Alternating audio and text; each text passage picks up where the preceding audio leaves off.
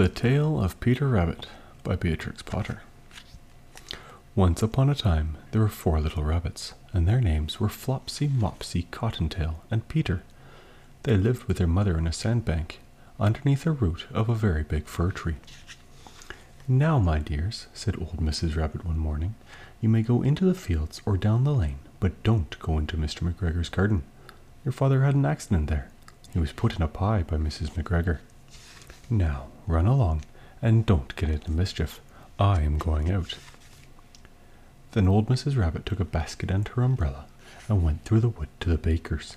She bought a loaf of brown bread and 5 currant buns. Flopsy, Mopsy, and Cottontail, who were good little bunnies, went down the lane to gather blackberries. But Peter, who was very naughty, ran straight away to Mr. McGregor's garden, and squeezed under the gate. First he ate some lettuces and some French beans, and then he ate some radishes. And then, feeling rather sick, he went to look for some parsley. But round the end of a cucumber frame, whom should he meet but Mr. McGregor? Mr. McGregor was on his hands and knees planting out young cabbages, but he jumped up and ran after Peter, waving a rake and calling out, "Stop, thief!" Peter was most dreadfully frightened. He rushed all over the garden, for he had forgotten the way back to the gate. He lost one of his shoes among the cabbages, and the other shoe amongst the potatoes. After losing them, he ran on 4 legs and went faster, so that I think he might have got away altogether if he had not unfortunately run into a gooseberry net and got caught by the large buttons on his jacket. It was a blue jacket with brass buttons, quite new. Peter gave himself up for lost and shed big tears, but his sobs were overheard by some friendly sparrows, who flew to him in great excitement and implored him to exert himself. Mr. McGregor came up with a sieve, which he intended to pop upon the top of Peter, but Peter wriggled out just in time, leaving his jacket behind him, and rushed into the tool shed and jumped into a can. It would have been a beautiful thing to hide in, if it had not had so much water in it. Mr. McGregor was quite sure that Peter was somewhere in the tool shed, perhaps hidden underneath a flower pot. He began to turn them over carefully, looking under each. Presently, Peter sneezed. "Achoo!" Mr. McGregor was after him in no time, and tried to put his foot upon Peter, who jumped out of a window, upsetting 3 plants. The window was too small for Mr. McGregor, and he was tired of running after Peter. He went back to his work. Peter sat down to rest. He was out of breath and trembling with fright, and he had not the least idea which way to go. Also, he was very damp with sitting in that can.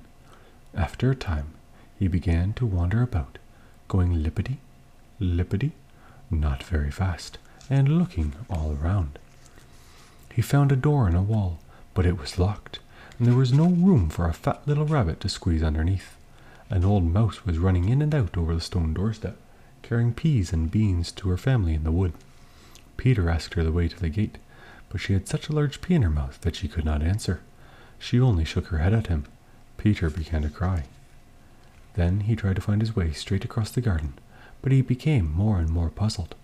Presently he came to a pond where Mr. McGregor filled his water cans. A white cat was staring at some goldfish. She sat very, very still, but now and then the tip of her tail twitched as if it were alive. Peter thought it best to go away without speaking to her. He had heard about cats from his cousin, little Benjamin Bunny. He went back towards the tool shed, but suddenly, quite close to him, he heard the noise of a hoe. Scritch, scratch, scratch, scritch. Peter scuttered underneath the bushes.